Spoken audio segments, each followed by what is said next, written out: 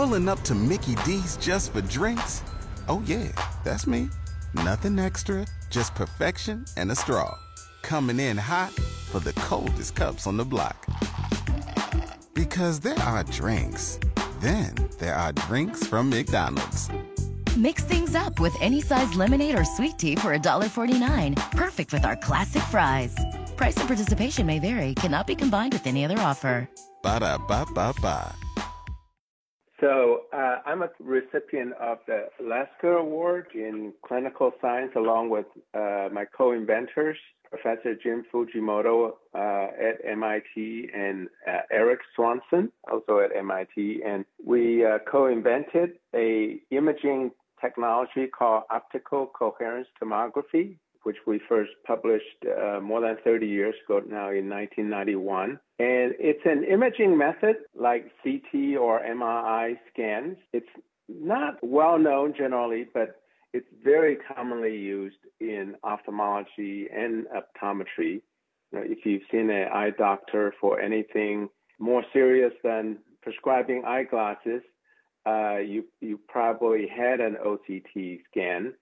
And the reason we need it in ophthalmology is because OCT has about 100 times the resolution of other imaging methods like CT, MRI, and ultrasound, so that it can pinpoint the disease or problem in the eye. The eye has very small structures, like the retina in the back of the eye, that it's only the width of a strand of hair, but it has 10 internal layers. So to diagnose and monitor disease there, you need really high resolution. And that's what OCT provides. If someone comes in and, needs some extra imaging done, there are things that you can catch, problems, diseases, et cetera? OCT is most commonly used in managing retinal diseases, and number 2 is glaucoma and other optic nerve diseases, and number 3 is corneal diseases. So if you have macular degeneration or diabetic retinopathy, when you go in to see your ophthalmologist, maybe a retina specialist, they'll get an OCT scan, and they can decide from that image whether, one, you need treatment, what type of treatment you need, and how often you need that treatment and when. Most often those conditions are managed by a injection into the eye if you need it to maintain your vision, prevent the disease from getting worse. And OCT is used to decide if you need those injections and how often and when you need them. Another very common use is glaucoma, which sometimes is caused by increased pressure in the eye, but it can occur even in normal pressure, and there's no easy way to predict that. So doctors monitor the disease with OCT to see if it's damaging the optic nerve and how fast it's damaging the optic nerve, so they can decide whether it can be managed by eye drops or if you need laser or even surgery. And so OCT is used in almost every visit for managing glaucoma. And there are many other eye diseases you manage like that by monitoring with OCT. Wow. So how did you come up with this? Well, I was a MD PhD student at Harvard MIT in around 1990 when I joined this laser lab that was looking into measuring thickness of tissues. And, one thing led to another. We discovered that the technology could be used to provide very detailed, high-resolution, three-dimensional imaging. And we put together a team, including Eric Swanson, one of the co-inventors, and developed it. I was very fortunate. I was only 27 when we published the first article in Science that's often cited for being the first in this area, being there at the right time and with the right group of people to invent a new imaging technology. Wow. Is this something even at a very young age that you were interested in and knew you wanted to do for the rest of your life? I think it just happened that I've been working on it ever since. This more than 30 years ago. But I didn't know that at the very beginning, of course, even though just by simple logic, I knew that we came across a new technology that's really well suited for small critical targets like the eye, the retina, or another big use is in coronary arteries to look at plaques, and other small critical structure.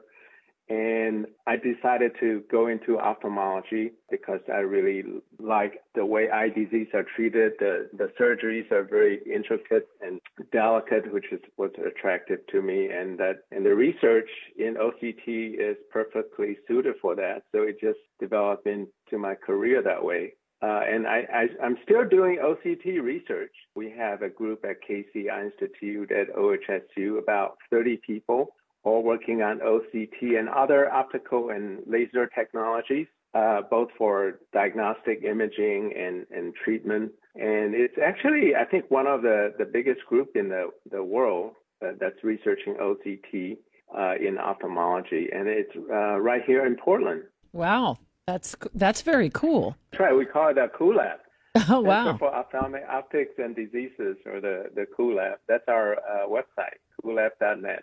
We don't hear about Portland as much as, some other areas of the U.S. when it comes to like major research. So I think people just either forget or they just aren't aware. Oh, yes. We have world-leading research in some areas, this being one of them. Nice. So without what, your research, without what you have discovered, how far behind would we be right now? I mean, I know, people don't want to say, well, I'm the best and, everything's better because of me, but it sounds like you really did improve some things. Yes, I think OCT is one of the major advances in ophthalmology in the past 3 decades. Actually, ophthalmology has advanced a lot in the past 30 years.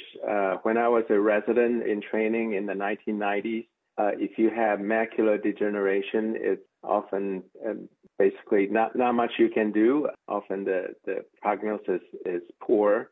But nowadays, you have very good ways to diagnose and monitor it with OCT, and you have effective medications that you can inject into the eye to manage it. And so these two together have saved a lot of eyesight. And similarly in other diseases, diabetic retinopathy and glaucoma, the combination of being able to diagnose and monitor disease well and having effective treatment have saved a lot of eyesight. So not all, but a lot of eye diseases now can be successfully managed to save vision, to maintain good vision that was not possible 30 years ago. Must be a real thrill when you realize what you had discovered. Oh, yes. It was, of course, a fantastic moment when we realized that we have a technology that could become a brand new imaging method, just like CT and MRI. And, when I first realized that and searched the literature and found that nobody else has used the same technology this way, that it was almost unbelievable. Yeah, nice.